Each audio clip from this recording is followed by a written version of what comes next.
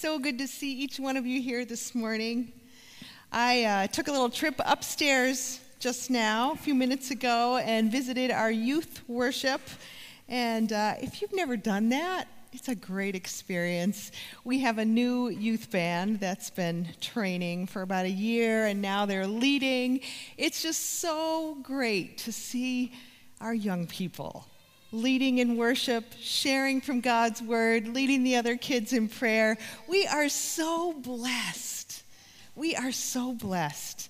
And we have a whole new generation of leaders in the church being raised up. So some Sunday when you want to do something a little different, come to the 8:30 service or go to the 11 o'clock service. And at 10 o'clock, everyone is always welcome to be up in the youth room and worship with our youth. It's exciting to see what God is doing there. It's exciting to gather around God's word together. So let's pull out Luke chapter 5. Luke chapter 5. If you would turn to that with me in your Bible or take a pew Bible from in front of you. Luke 5, we're reading 1 through 11. The first disciples. One day, as Jesus was preaching on the shore of the Sea of Galilee, great crowds pressed in on him to listen to the word of God. He noticed 2 empty boats at the water's edge, for the fishermen had left them and were washing their nets. Stepping onto one of the boats, Jesus asked Simon, its owner, to push out into the water. So he sat in the boat and taught the crowds from there. When he had finished speaking, he said to Simon, "Now go out where it's deeper and let down your nets to catch some fish." "Master," Simon said, "we worked hard all night last night and didn't catch a thing. But if you say so, I'll let the nets down again." And this time their nets were so full of fish they began to tear. A shout for help brought their partners in the other boat, and soon both boats were filled with fish and on the verge of sinking. When Simon Peter realized what had happened, he fell to his knees before Jesus and said, "Oh Lord, please leave me. I'm too much of a sinner to be around you." For he was awestruck by the number of fish they had caught, as were the others with him. His partners, James and John, the sons of Zebedee, were also amazed. Jesus replied to Simon, "Don't be afraid. From now on, you'll be fishing for people." As soon as they landed, they left everything and followed Jesus. And a few verses from Matthew chapter 16, just back a few pages. Matthew 16, 24 through 28. More about following Jesus. Then Jesus said to his disciples, "If any of you wants to be my follower, you must turn from your selfish ways, take up your cross, and follow me. If you try to hang on to your life, you will lose it. But if you give up your life for my sake, you will save it. And what do you benefit if you gain the whole world but lose your own soul? Is anything worth more than your soul? For the Son of Man will come with his angels in the glory of his Father and will judge all people according to their deeds. And I tell you the truth, some standing here right now will not die before they see the Son of Man coming in his kingdom." Friends, this is God's word for us today. Let's thank God together. Lord, thank you for being here, being with us always. Thank you for speaking once again. We ask that you would speak to each of us the words that we need to hear by the power of your Holy Spirit. In Jesus' name we ask it. Amen. A group of 7-year-olds were once asked to answer the question, Why did God make moms? Great question. Why did God make moms? Well, they had lots of good answers, but here's my favorite, this one. God made moms because she's the only one who knows where the Scotch tape is. You got to admit, there might be some truth to that in some households. But let's hope that we have a purpose in life a little greater than Scotch tape, right? We all want a good, important, deep purpose in life. Why were you made? Why did God make you?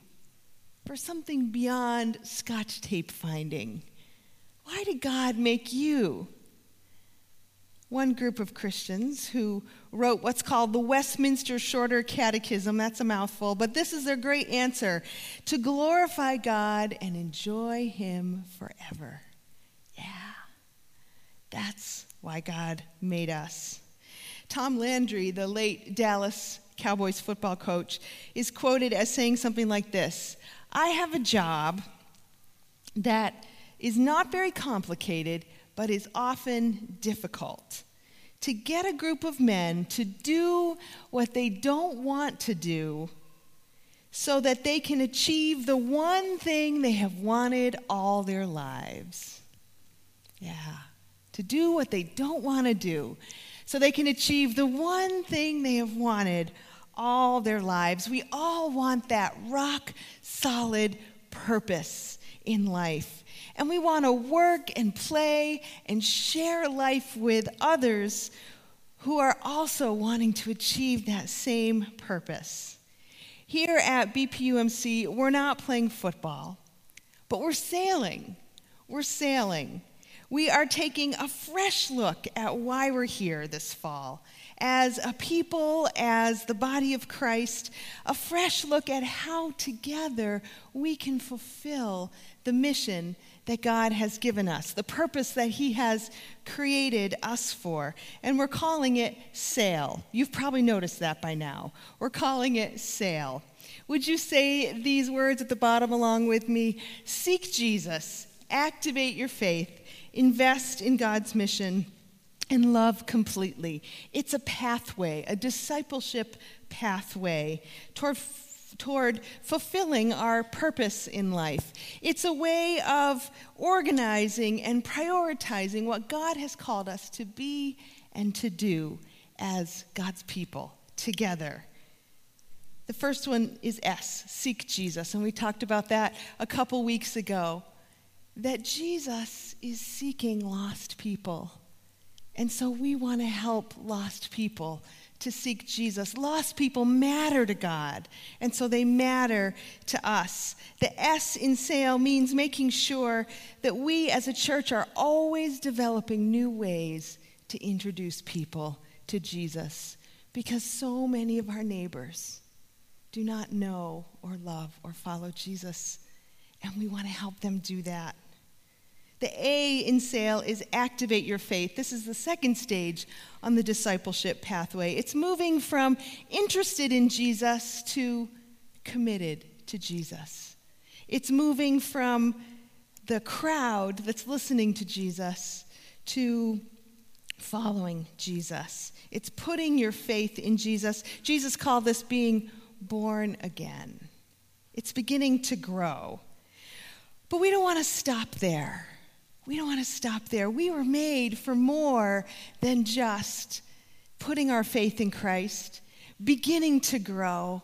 He has so much more for us. You know what Jesus said? I think this is one of the most amazing verses in the Bible. Jesus said this: Jesus, who healed the sick, who made the blind see, who transformed broken lives and hearts. Listen to what Jesus said. In John 14:12, he said this: I tell you the truth. I like it when he starts out that way, because that makes us say, oh, listen up. I tell you the truth.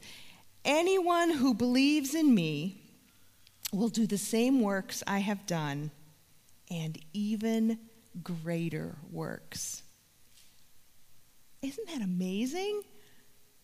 He says that if we believe in him, we will not only be able to do what he did, but even greater things. If we become apprentices, we can learn to live like him and learn to minister in the power of God like he did. And he says, even more. Oh, that's the kind of life I want to live. Isn't that the kind of life you want to live? A life so close to God the Father, so full of the Holy Spirit that God can use me in amazing ways. That is what the I in Invest in God's Mission is all about. It's about becoming an apprentice to Jesus. Jesus said, the student is not above the teacher, but everyone who is fully trained will be like their teacher. Yes, that's what we want. We want to be like Jesus. That's what it means to sail. So today, we are on the water in a boat with Simon, who would later become Peter, named Peter, and James and John. We're in Luke chapter 5. Open that up again if you don't have that open before you. As I was reading a book recently called 4-Chair Discipleship by Dan Spader, I realized as I was reading this book that Dan Spader's church in Louisville, Kentucky, is working on a very similar discipleship pathway as to what we are working on. And as I got to the section that he wrote about, Luke 5, it seemed to me to be a great description or a snapshot of what we're talking about in Invest in God's Mission. So some of these points that I'm going to make are from Dan Spader, and I thank him for helping us see this. Luke 5 starts this way. One day, as Jesus was preaching on the shore of the Sea of Galilee, great crowds pressed in on him to listen to the word of God. It was so crowded, he couldn't even find a place to stand on the shore. They're crowding him right down to the edge of the shore. So Jesus looks around and he sees an empty boat that belonged to Simon. And he asks Simon, "Can I use your boat? Let's get out in the water a little bit." So he puts out a little ways from shore so he can sit down and talk to the crowd because there's so many people who want to hear him. Simon lets Jesus use his boat. Investing in God's mission means being available. Simon was present and he allowed Jesus to use his boat. When he heard Jesus call, he was willing to respond. There's a story of a man who applied for a job as a handyman. In the interview, the prospective employer said to him, "So, can you do carpentry?" "No," the man said. "Well, how about bricklaying? Can you do that?" "No, I can't do that either," he said. "How about electrical work? Can you do that?" "No, I really can't do that either." "Well, what can you do? You're applying for a job as a handyman. Tell me, what is handy about you?" the employer said. And the man replied, "Well, I live just around the corner."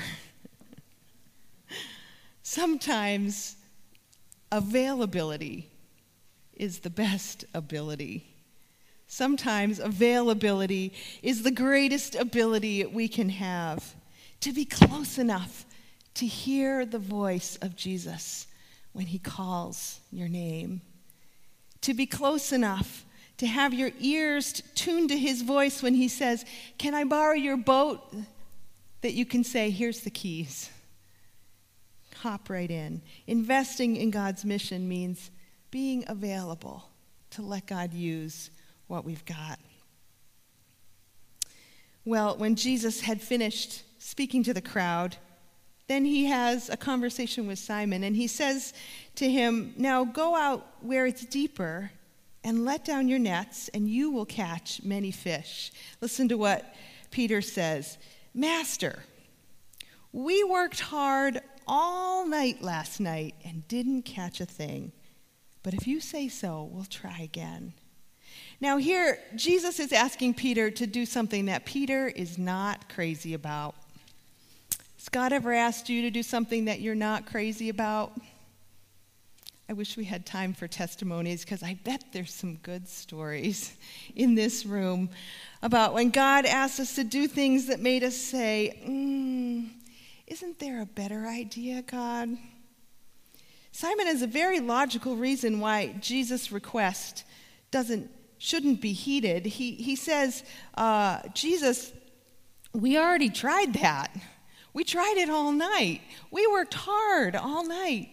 We already tried it. Have you ever heard that excuse given? Someone gets excited about doing something for God or doing something in ministry, and they take it to the committee, and the committee says, oh, we already tried that.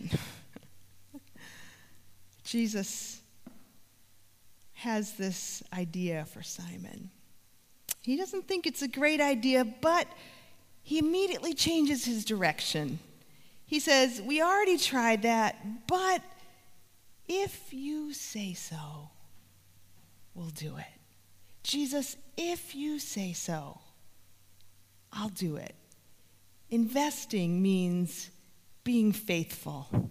Being faithful. Investing in God's mission means being faithful. If you say so, Jesus, even if it doesn't make sense, even if I don't feel like doing it, but if I hear you saying to me to do it, Jesus, I am on it.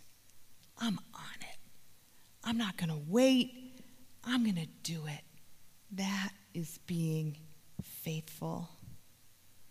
A follower of Jesus who is moving from activating their faith to investing in God's mission is growing in willingness to say, Jesus, if you say so, I'll do it. Dan Spader talks about when he was a new Christian. He had heard that Christians were supposed to share their faith. And so he thought, well, I'm a new Christian. I should share my faith. He lived in Chicago, so he thought O'Hare Airport would be a great place to try it.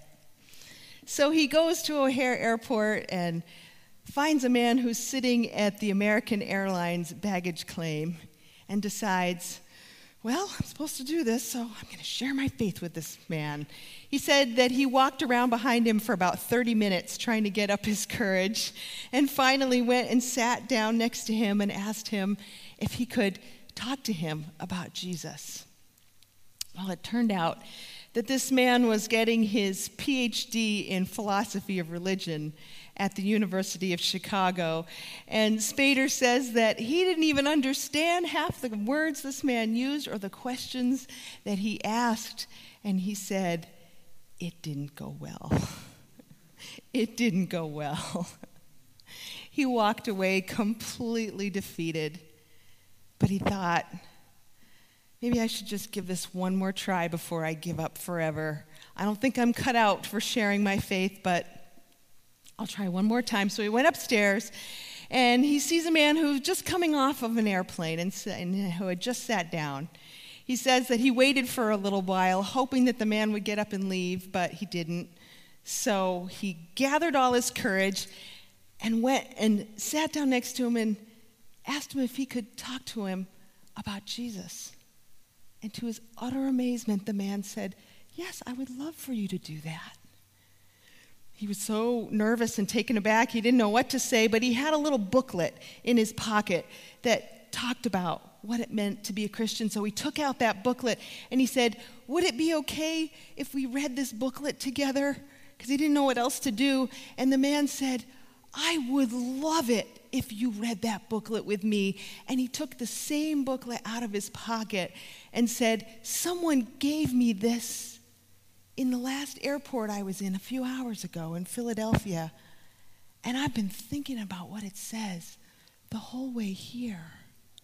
And with tears in his eyes, he said to Dan, how do I have a personal relationship with Jesus Christ? And they prayed together. And he talks about how for months later, they corresponded about this man's newfound faith. God had gone before him, even though it seemed like it wasn't a great strategy. It wasn't a great plan. He heard Jesus call, and he said, if you say so, I'll do it. Investing in God's mission means being faithful.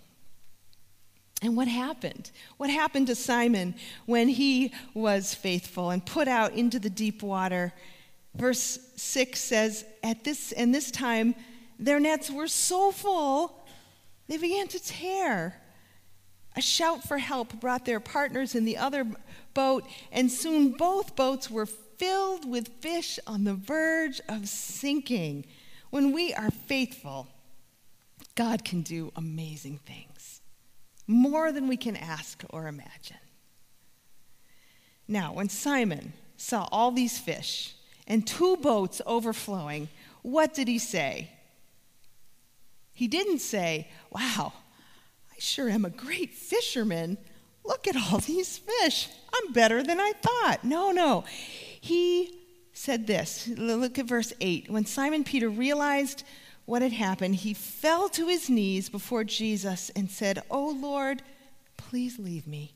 I am too much of a sinner to be around you." For he was awestruck by the size of their catch, as were the others with him. This is the next thing we learn from this passage. That is, investing in God's mission means being humble. Being humble, it means giving God the glory and not taking it for ourselves. The Bible is full of stories of people who tried to take glory for themselves instead of giving it to God, and the terrible way that worked out for each of them. Here's one of the most interesting ones. This is Acts chapter 12. If you think the Bible is boring, read Acts chapter 12. This is a crazy story. On one appointed day, King Herod, having put on his royal apparel, took his seat on the rostrum and began delivering an address. The people kept crying out, "The voice of a God and not of a man." And immediately an angel of the Lord struck him because he did not give God the glory, and he was eaten by worms and died.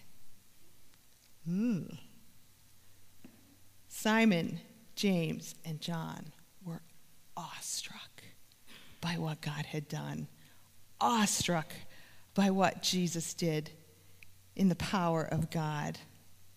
That is my prayer for us as a church, that over and over we would be awestruck by what God has done, and that we would give God the glory. Investing in God's mission means being humble. And finally, this, investing means being responsive. Investing in God's mission means being responsive. These fishermen were responsive to Jesus and his leadership as they responded again to his challenge to come and follow him. From now on, Jesus says, you will be fishing for people instead of fish. And verse 11 says, as soon as they landed, they left everything and followed Jesus. I saw a reality show once. It was called something like Instant Vacation or something like that. The premise was this. The host would go out into some public place like a mall or someplace and find a family and say to them, would you like a free vacation? And he would describe this amazing vacation to them. And of course they would say, yeah, we'd love that. And here's the catch, the host would say. You have to leave right now. You have to leave right now. There's a car outside waiting to take you to the airport. You have to leave right now in order to take this opportunity. Jesus invites Simon and James and John. And he doesn't invite them to think about it and do it later. It says immediately they left their nets and followed him. I have a book of parables, modern parables, called Tales from the Magic Monastery. They're these strange, thought-provoking, interesting little parables. Listen to this one.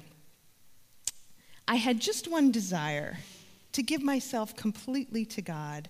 So I headed for the monastery. An old monk asked me, "What is it you want?" I said, "I just want to give myself to God." I expected him to be gentle, fatherly, but he shouted at me, "Now!" I was stunned. He shouted again, "Now!" I was surprised. Then he reached for a club and came after me. I turned and ran. He kept coming after me, brandishing his club and shouting, "Now!" That was years ago. He still follows me everywhere I go. Always that stick, always that now.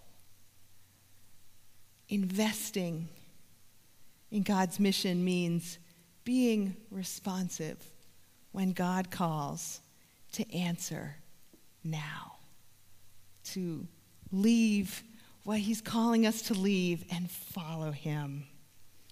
Well, what does this mean? What does this mean? What does this mean to follow Jesus into the invest phase?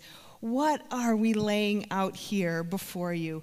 Well, it's an invitation to move from that crowd of people listening to Jesus to those who follow him.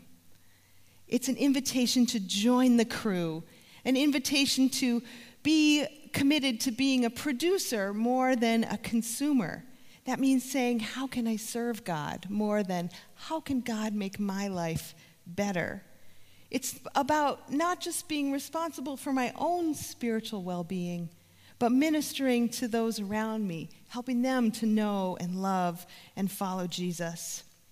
So, in practical terms, right away, it means, for example, when your small group leader says, "Who can lead next week?" that you say, "I will, as long as you show me how. If you'll show me, I'll do it." It means making yourself available for apprenticeship. When we offer training for small group leaders, come. When Benny offers training for his Sunday school teachers and Steve for the youth leaders, come. If you are an experienced Sunday school teacher, recruit someone to apprentice, to learn the ropes with you. Imagine if we were all doing that, how we could multiply our ability to learn and reach out together. I have learned so many things that I would never have learned otherwise because somebody invited me to come learn it along with them. It's the power of apprenticeship. We are creating a discipleship pathway, a way for people to be trained to disciple others. And then they will train and disciple others.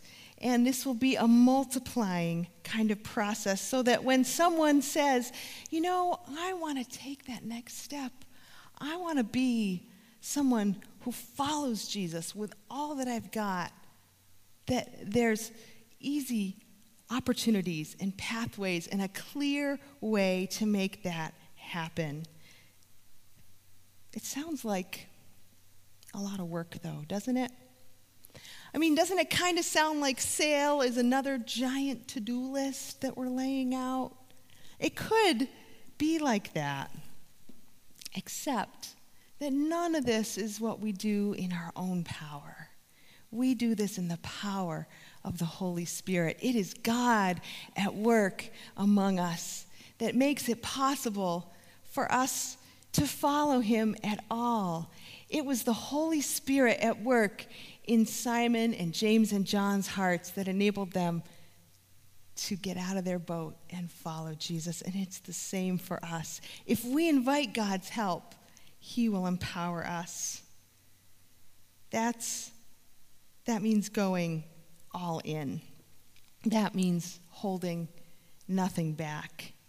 That means what Jesus said in Matthew, denying ourselves and taking up our cross and following him. This isn't simple and easy, but Jesus said, if we want to save our lives, if we hold on to them, then they'll slip through our fingers.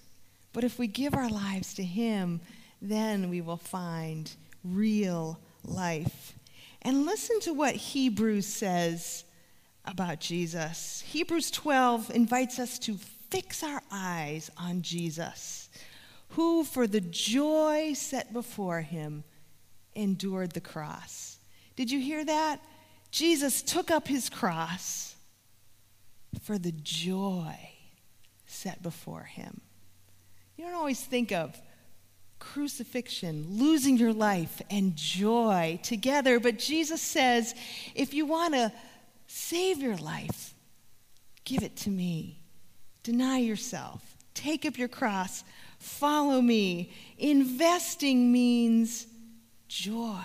It is all about joy, who for the joy set before him endured the cross. This is what we've wanted all our lives, a purpose like this, a relationship with God like this. Do you want a mission in life? Something that will bring you more joy than any comfort you could ever leave behind? Invest in God's mission. Join the crew. Put out into the deep water and let out your nets for a catch. Let's pray. God, you're calling. You're calling each one of us here. We can hear you calling our names. And you know, Lord, what we need to leave behind. Only you know. That can be a scary prospect, to drop what's in our hands and to grab hold of you. A daily choice, Lord. But God, we trust you, and we firmly believe that there is nothing better in life than giving you all we've got, being all in. So, Lord, if there are any on the fence today, any who are weighing their options, any who are wondering, is it worth it to give my life to this God? Oh, Lord, would you nudge and comfort and convict by the power of your Holy Spirit? Help each of us to hear your voice and take that next step of obedience that you're calling us to. And we believe you will fill us with joy. In Jesus' name, amen.